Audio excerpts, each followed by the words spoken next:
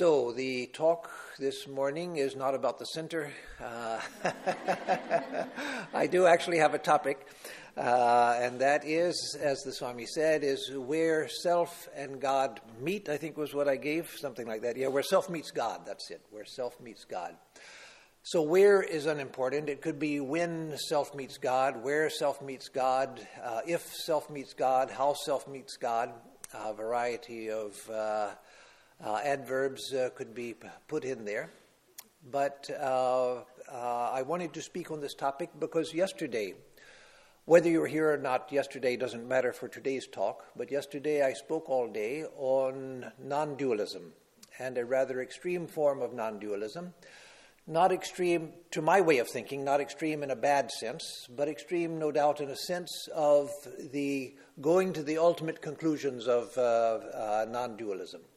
And so I wanted to speak today on connecting that to the life of devotion, because most of us are either primarily devotees or devotion has a part in our spiritual life. And so I didn't want to leave everything on the note of the world has disappeared and you're the non-dual reality shining with nothing to shine on. I wanted to bring it back to something that is relatable to your spiritual path. So we'll see how that goes.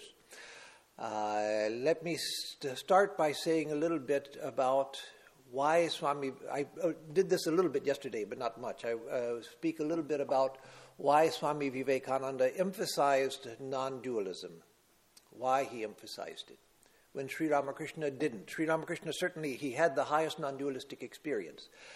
And the more I read the Gospel, one of those books that you can read for your whole life regularly and still find new things each time you read it, the more I read it now, the more I find that it's full of the highest knowledge. Yes, it's clothed in devotion also. You could say it's full of the highest devotion clothed in knowledge, or you can say it's full of the highest knowledge clothed in devotion, because the two are melded into one. But the feeling that we get in the early years that Swami Vivekananda taught in one way and Sri Ramakrishna in another way, that gradually disappears. You find that no, there's a deep, deep and visible harmony between the teachings of the two. But at the same time, there is some distinction, and that's natural. One of the beauties of this tradition to me is that when you look at Sri Ramakrishna, Swami Vivekananda, the Holy Mother, you have such a wide variety of ideals just in those three. And then you add in the direct disciples. There's nothing boring about any of it because such a wide spectrum of ideals. Each one, Sri Ramakrishna, the Holy Mother, Swami Vivekananda, each one is different from the other, but different in the way that the Vedic tradition and the Hindu tradition have fostered difference. That is, different but harmonious difference. Different but connected. Different but unified, actually, not just connected, but different but unified. And so it's a very rich tradition with a whole span of ideals, a whole span of ideas and ideals and practices. And so Swami Vivekananda, when he came to the West, he emphasized the Advaita philosophy. But remember that as Naren, as the young man, he had a very hard time accepting non-dualism. He said it was blasphemy. He said to call this cup, to say that this cup is God, that's blasphemy. And he resisted Sri Ramakrishna's teaching of non-dualism, but finally had to accept it when Sri Ramakrishna touched him and gave him the direct experience of non-dualism. And after that, he became a non-dualist. And when he was in the West, he emphasized non-dualism. He taught devotion. He taught a lot of karma yoga. He taught a lot of Raja Yoga. Many of his talks were on Raja Yoga in the West. But all through all of his teaching, you find the thread of non-dualism. Why? As I said yesterday, one reason was that he wanted, as he said, late in his speaking career in San Francisco, he said he wanted to try a new experiment. He wanted to teach boys and girls, he said, to teach them from their childhood that you are the infinite self. You are the glorious self. That all power is within you, all knowledge is within you, all glory is within you. And as I explained yesterday, the teaching which has been prevalent in the world, all over the world, that you, meaning all of us, but you are small, powerless, weak, helpless, dependent, and unworthy, and in some traditions you are sinful by nature. That idea is not natural to humanity. We may think it is now because we've heard it since childhood, but we've been trained in that. Society has trained us in that. That's not a natural idea. A child isn't born with the idea that I'm weak, I'm helpless, I'm no good, I'm dependent on everybody. We're trained in that idea. And so Swami Vivekananda, seeing that, he thought, what if we give people the actual truth? That you are the self. You are the divine self. All power is inside of you. All knowledge is inside of you. That's such a strange idea to us, but it shouldn't be. That's our own experience. The knowledge is inside. The teacher gives the suggestion, but the knowledge flashes inside. The teacher doesn't pour knowledge into our heads. The teacher says something and it suggests something, and suddenly we see, that's it. All we needed was a suggestion. But the knowledge comes from within. The experience of knowledge comes from within. In fact, Shankaracharya says in his Upadesha Sahasri, he says that all knowledge is non-dualistic knowledge. Knowledge by its very nature is non-dualistic. When I understand something, I'm one with the understanding. The understanding flashes within the light of my own consciousness. And so Swami Vivekananda thought that why not try an experiment and teach people the actual truth? Teach them that all power is inside of you, all knowledge is inside of you. Yes, we make mistakes. Yes, we do things that are wrong. Yes, we do things that are immoral. Yes, we hurt other people. All of that is true. But to understand where that comes from, it doesn't come from an evil nature. It comes from a misunderstanding. It comes from ignorance. And so Swami Vivekananda said, the Vedanta teaches no sin. That's a surprise even to Indians, because in Indian languages, including Sanskrit, there's the word papa and papi. Papa, sin, and papi, I'm a sinner. And Swami Vivekananda says Vedanta recognizes no sin. Well, how do you reconcile that? Well, there are two things.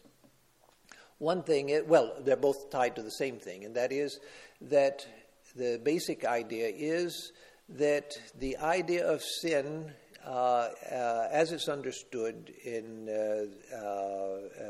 the West, is that I sin because my very nature is bad. And when I sin, I'm doing something against God. These two ideas, that I'm doing something against God. God gave the Ten Commandments and a basic moral law.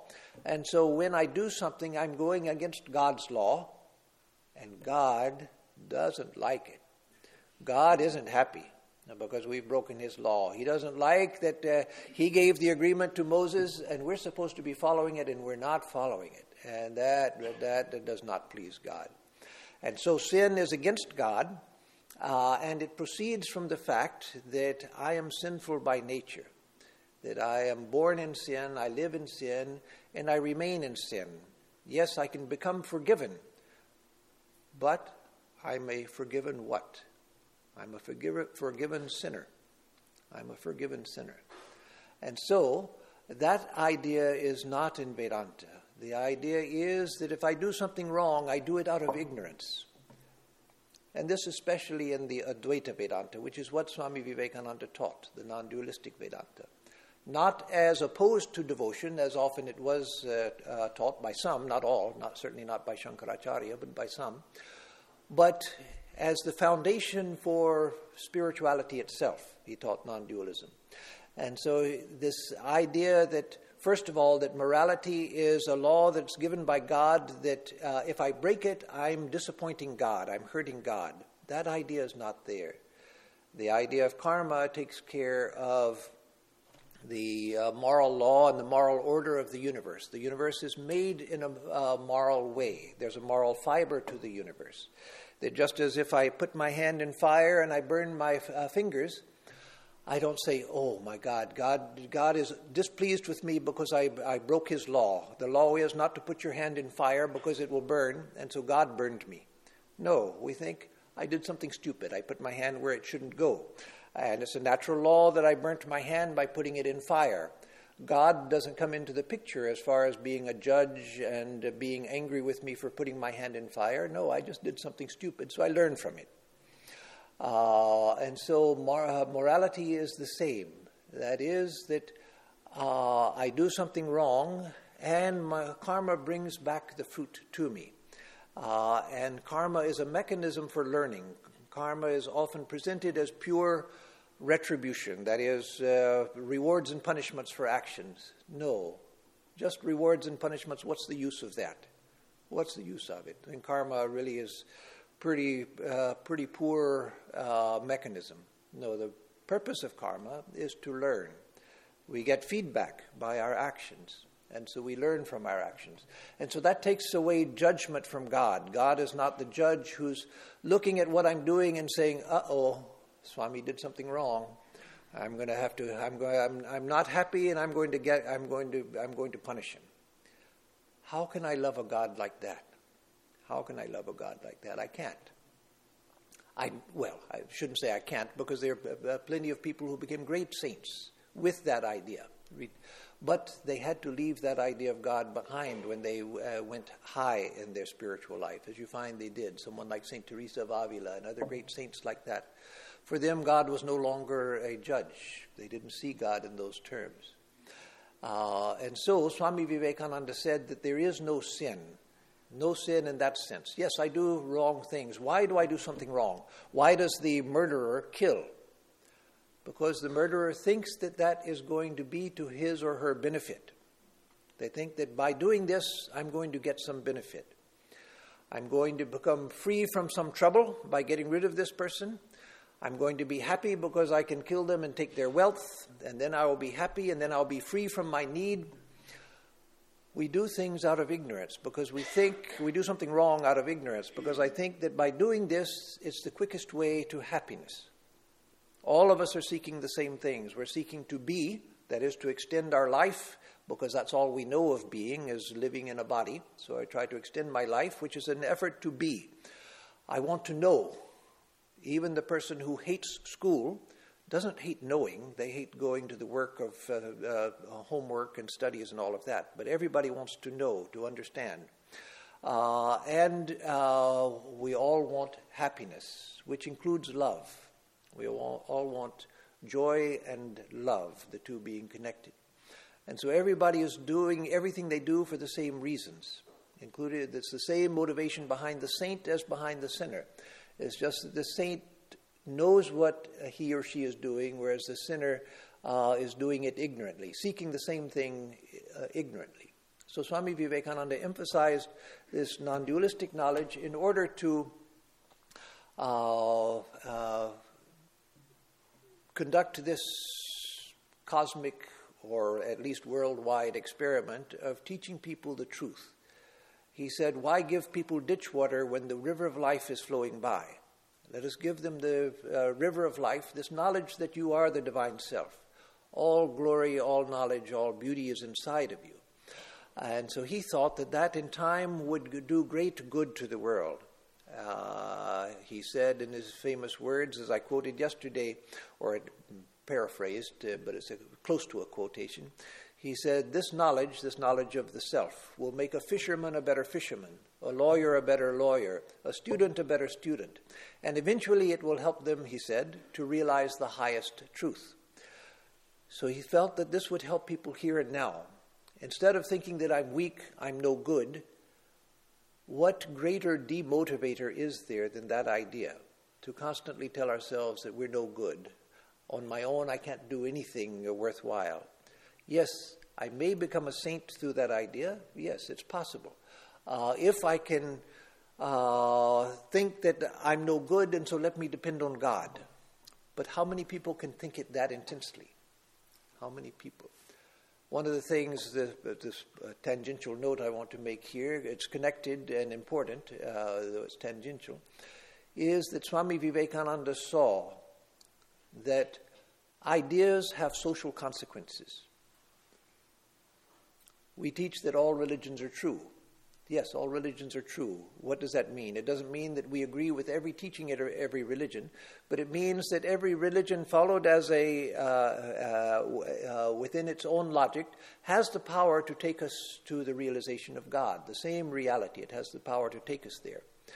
But Swamiji felt also that ideas have social consequences, and this idea that you are a sinner, that you are unworthy, that has unfortunate social consequences. And so, yes, it's true that one can take up that idea, and along with the other ideas, not because of that idea, but along with the other ideas, one can still come to God, and that's good. But he felt that there was a better way forward for humanity. And so he emphasized this knowledge of non-dualism. There's another less important reason, but still important, and that is that one can follow the path of non-dualism even if one doesn't believe in God. And nowadays there are many people who find belief in God difficult. There are people also who don't find the idea of God so difficult to believe in, but they don't like it because they think of a person who had a cruel father finds it sometimes impossible to think of God as Father. A person who had a bad mother finds it difficult to think of God as Mother, because every time they think of God as Mother, it reminds them of their mother who caused them pain. And so there's some people who either can't believe in God, or some people who find that the idea of God is problematic because of their own life experiences. And so for them, the path of non-dualism is open because it doesn't require the belief in God. But the main reason Swamiji taught it was because it was the fundamental truth. And he wanted people to start with that faith in themselves, not to deny the value of devotion. Swamiji himself was a great devotee. He said that Sri Ramakrishna was all devotion on the outside, but all knowledge on the inside, whereas I am all knowledge on the outside, but all devotion on the inside. And Swamiji was a great devotee, as we see from many incidents in his life. And so that brings us to the topic where self meets God, because the self does meet God. There's a basic harmony between the two ideas. We don't need to see them in opposition to each other. There's some people whose path, spiritual path, is quite clear-cut. They have a particular attitude, and that's all that they want, and they hold on to it. There's some people who take up the non-dualistic path. They don't want anything to do with God. They don't like devotional practices. They're not interested in japa and worship and puja and all of those things. They just want to know, who am I? And they follow that as an integral path, and that's good. There are other people who don't want anything to do with non-dualism. They like devotion, they understand devotion, and they don't want anything to do with non-dualism. They don't like even the discussion of non-dualism. So they do their worship, they do their bhajan, they do their prayer and so forth, and that's fine. That also is a good integral path in itself. But many of us find that we want something of both. We want something of both. And that also is possible. That also is good. And there are probably many more people that fall into that category. And there's a whole spectrum. There are as many ways to combine knowledge and devotion as there are different people, because we're all different and we all see the path differently. But there are many ways to combine the two. So let me spend a moment talking about the ideals of the two paths in themselves, the jnana path just in itself and the bhakti path just in itself. And then we can see in principle, why there can be a harmony between the two.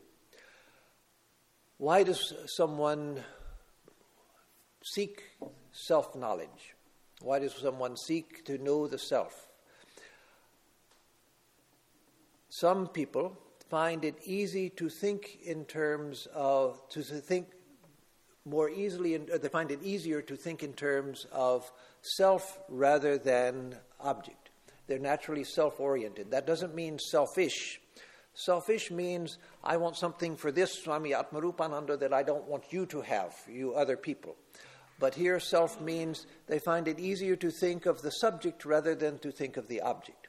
It doesn't even mean that they're introverts as opposed to extroverts. No, both introverts and extroverts can be of either path. But it means that some people find it easy to think subjectively. And their main question in the spiritual path is, who am I?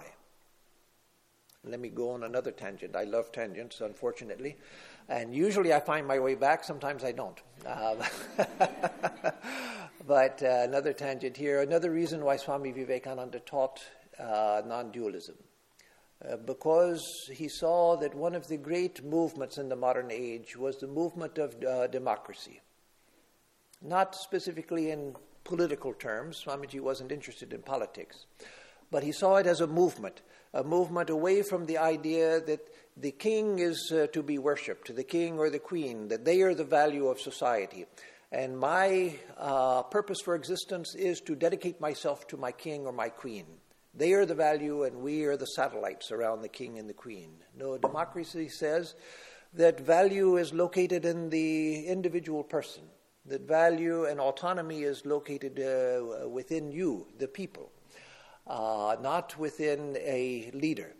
And so he saw that as a very hopeful movement in society. And you see that the will for democracy is all over the world. You find it everywhere. Again, I'm not talking in a particular political setup as in the United States or in some other democratic country. Different countries will find there are different ways to express the democratic urge. But you find that no one is willing anymore to be hidden away in a closet. Nobody is willing to be oppressed. Nobody is willing to have their autonomy, their power taken away from them. Everyone wants to have autonomy. And so Swamiji saw that as springing from the nature of the self itself. It can be expressed ignorantly, certainly. It can be expressed selfishly, certainly. It can be expressed in a bad way, certainly. But that the fundamental urge was good. And so he saw that Advaita was the natural religion for a people who are seeking autonomy. Because Advaita, unlike any other system of thought, gives autonomy to the person. It says reality is within you. You don't have to seek reality out there. Reality is within you. Value is within you. Value is not out there. Joy is your own nature. Joy is inside of you. It's not something you have to get out there. And so that was another reason, one of the other primary reasons why he emphasized non-dualism. But now coming back to what the non-dualist seeks. The non-dualist seeks the self-knowledge, the highest self, the impersonal self. That to one who's devoted to that path, those are glorious words, inspiring words. To people who aren't devoted to that path, it is self-knowledge. Who wants that? I want to sing and dance in the glory of God and enjoy the bliss of God, and I want to worship God and all of that. The path of non-dualism is a boring path. But no, not to a non-dualist, to one who's committed to that path. The very idea is inspiring. Whereas a devotee is seeking to worship the divine object, but a very special object, an object who is the innermost subject. God is the divine object in the sense that we pray to God, we offer worship to God, but we also recognize that God is the soul of my soul. In the puja, when we do puja, there's a part when we do a full puja, not 16 item, but even just a regular daily puja, if we do the full thing, 10 item puja. And then there's a part where we meditate on God within the heart, taking a flower, and then we breathe out the presence of God in the heart, even thinking of the form from the heart, the form of God we're worshiping, coming from the heart and sitting on the flower. We put the flower on the altar and then we offer worship. What does that mean? That I'm taking the antaryami, the soul of my soul, who is God in this form, be it Sri Ramakrishna, be it Holy Mother, be it Kali or Krishna or Jesus or Buddha, whomever, in whatever form, I'm taking that presence out and putting on the altar and offering my worship. So yes, I'm objectifying God. So in devotion, we objectify God and we seek the divine object, but an object only in the sense of objectified for the sake of devotion, because that same God is the subject of all, the heart of my heart, the soul of my soul. And so you see that the path of devotion and the path of non-dualism are not so far separated when you begin to think in those terms. If you look at the externals of devotion and knowledge, they look very different. The follower of the path of jnana, he's studying his Brahma Sutra commentary and the Viveka Chudamani and, to some perspectives, other boring books,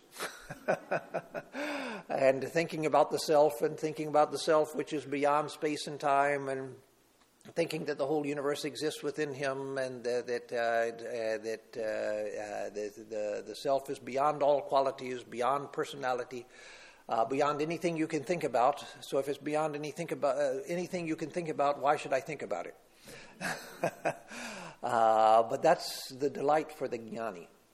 But for the devotee, they're seeking God, the beloved, to whom they pour out their heart. They're seeking person. They're seeking person. But they're seeking a very special person, an infinite person, and a person who is the innermost heart of their own heart. And so, again, you're coming closer to the meeting place where soul meets God or where self meets God. Better not to talk in terms of soul, because that confuses with other religious ideas of what the soul is. But where the self meets God. Because the personhood of God, even for a devotee, there comes a place at the heights of devotion where a devotee finds that the very personhood of God disappears. It disappears into what? It disappears into the very unfathomable depths of God. Now, one of the problems with the path of knowledge for a devotee is that the path of knowledge seems to deny the reality of God. That we don't talk about personality and all of that. That's for devotees. We want the real thing, the Atman, Brahman, which is beyond all of that. We want to go to the truth, not to these the ideas of God and personality and all of that. But no, what is the experience of a Ramakrishna? What is the experience of a Saint Teresa of Avila? What is the experience of many other saints who had both a non-dualistic experience and a devotional experience? It is that they go into the very heart of the personal God, and there they become one with the essence of the personal God. They lose themselves in infinite love. That doesn't deny the personal God for them. That is the ultimate union with God. They go to the very heart of God, which is for them, which is the non-dual reality. From the standpoint of knowledge, you don't think about God. If you're on a pure path of non-dualism, the path of knowledge, just the pure path of knowledge, you may not even think about God. God doesn't even figure in your spiritual life. You're just seeking to know, who am I?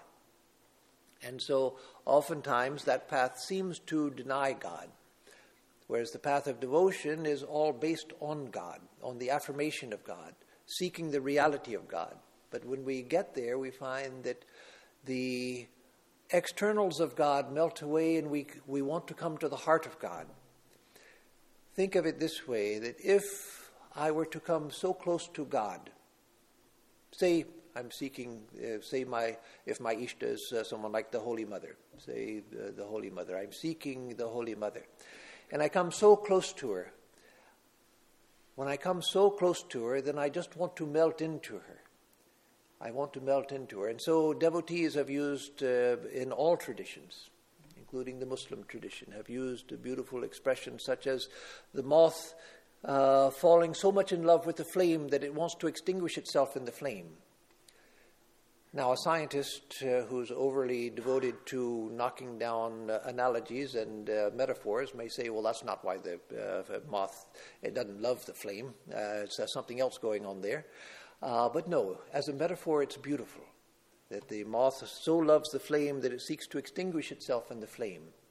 Or in that prayer I said at the beginning, it's not a prayer, it's an affirmation, or it's a statement from the Mahanarayana Upanishad. It's from the Vedas and also quoted in the Mahanarayana Upanishad. As that part of the Vedas also.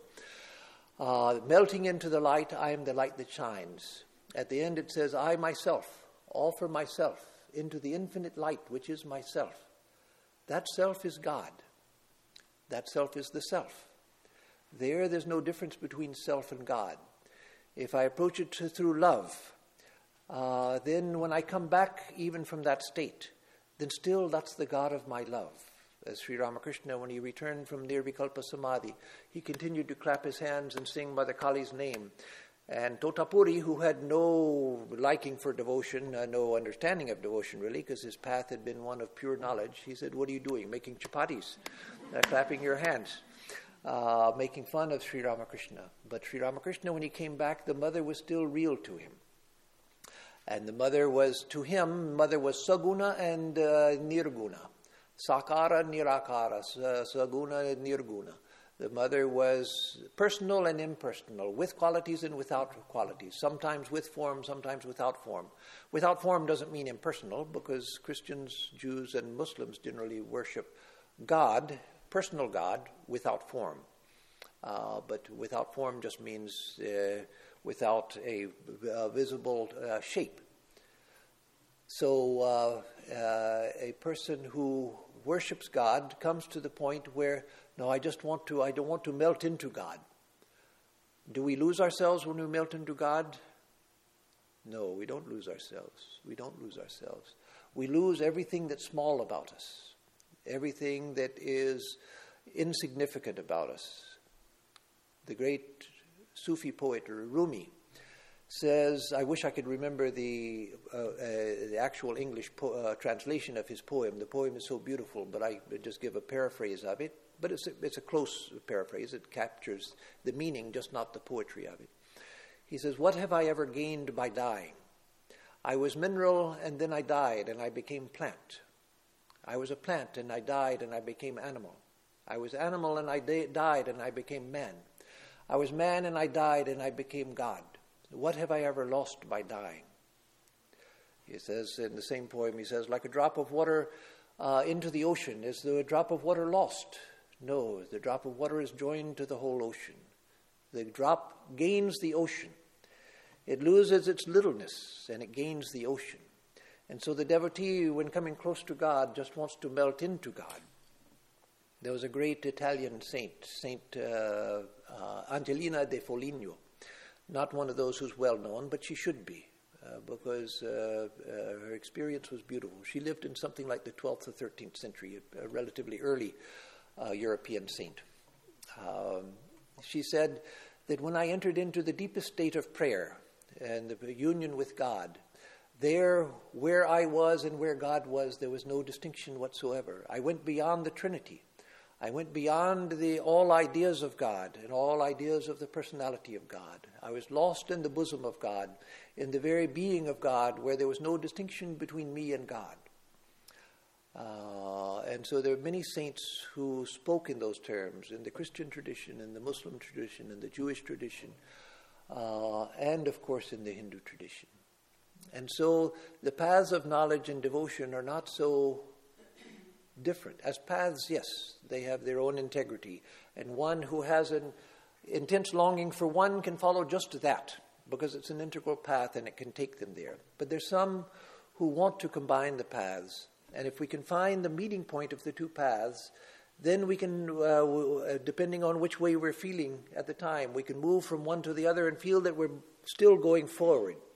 The danger in spiritual life with following more than one path is that if we don't see, if we're not after the middle point, the meeting point, then one moment we're going this way and the next moment we're going that way, and then we're going this way and we're going that way, and it's a tug of war and we don't feel we're going forward. We go a little bit this way when suddenly my mind has a different mood and I'm going that way in a different direction, and I'm not going forward. So what we have to be careful of in spiritual life is that our path is integral. It is an integral path. We're not going in different directions. We're going in one direction. But that one direction, if we see the meeting point between the two, then we can find ways to combine the two. The great Meister Eckhart, a German mystic of the 13th and 14th centuries, and the most jnana-oriented and the most non-dualistic of all of the Christian mystics, and most purely non-dualistic. There are many Christian saints who had non-dualistic experience, as we can see from a study of their words, but he was the most clearly non-dualistic. He said that any two spiritual truths, if they're both true, can be harmonized. They can be harmonized. If they're both true, then there is an underlying harmony, and we can find that. And so there is an underlying harmony between knowledge and devotion. And if we can find that, we can follow a combination of the two.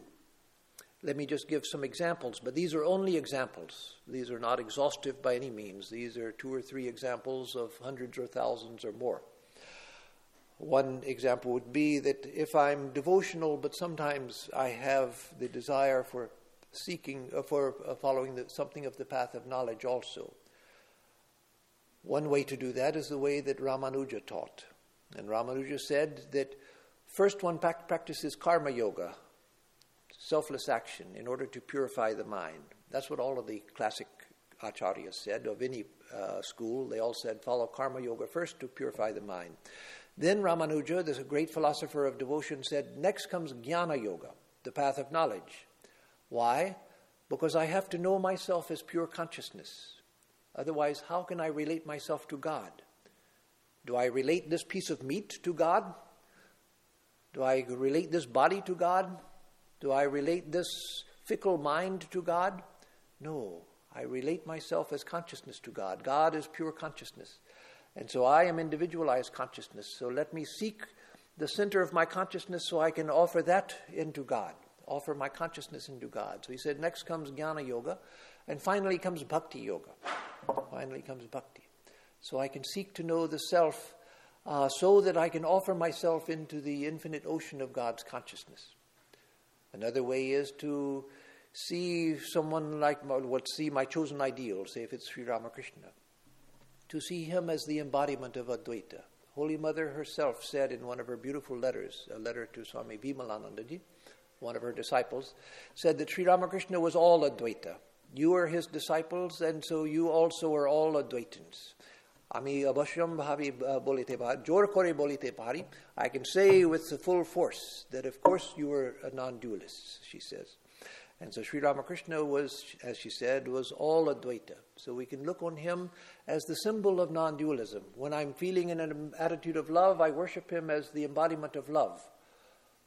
When I want to be happy, I can worship him as the Anandavatar, the incarnation of bliss, of joy.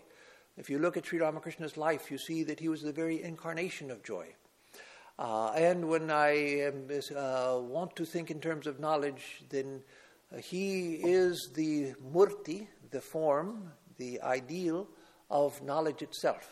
When I look at this form, the photograph or the statue or the image of him that was taken when he was in a very high state of consciousness, a high state of samadhi, where he was merged in the self. And so he's the very image of self-knowledge, the image of self-knowledge. And so when I meditate on him, I can think of him in that way also. If primarily my path is knowledge-oriented, but I like devotion also, then the whole path of devotion is open to me as well, as long as I see the connection between the two. A great non-dualist like Ramana Maharshi, he said that practice japa. Your very nature is japa. If you practice japa, you will realize that japa is your true nature. That's a strange statement, that your true nature is japa. What he means is, what he fully means, we can only experience, but we can understand a little bit of it by analysis, and that is that when I become fully absorbed in the mantra alone remains, and that is revealed as myself. Each mantra, each genuine mantra, not a made-up mantra, but each genuine mantra has come from a high state of consciousness and has the power to reveal that state of consciousness. Each mantra can be seen as a manifestation of Om, the primary mantra. And that has the power to take us back to the personal God and to the impersonal reality itself. And so I can do japa thinking that the japa is rising from the self in a devotional form, that the form that I'm meditating on, that is the form of my own higher self. As Swami Vivekananda says, I have divided myself into the worshipped and the worshipper. And so I divide myself. Maybe I don't at present have the ability to really divide myself into the worshipper and the worshipped, but if I know that that is actually what is the underlying truth of my experience, that the divine being is my own self, but I haven't realized it, I think of myself as an individual, then still it's true that this little self is worshiping the infinite self, which is myself. And I myself offer myself into the infinite light, which is myself.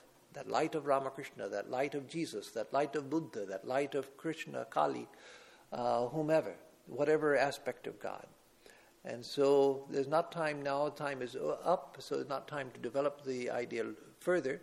But you get the basic idea that the distinction between devotion and knowledge is not as great as it's often presented. Each path can be followed as an integral whole in itself, if that's what we want. But if, as most of us do, we have more than one tendency within us, then if we find the meeting point between the paths, then we can follow more than one yoga in a harmonious path towards the same direction. So I'll give a closing, I don't know what your process is here, a closing chant. Is that the appropriate thing to do? So I'll do that.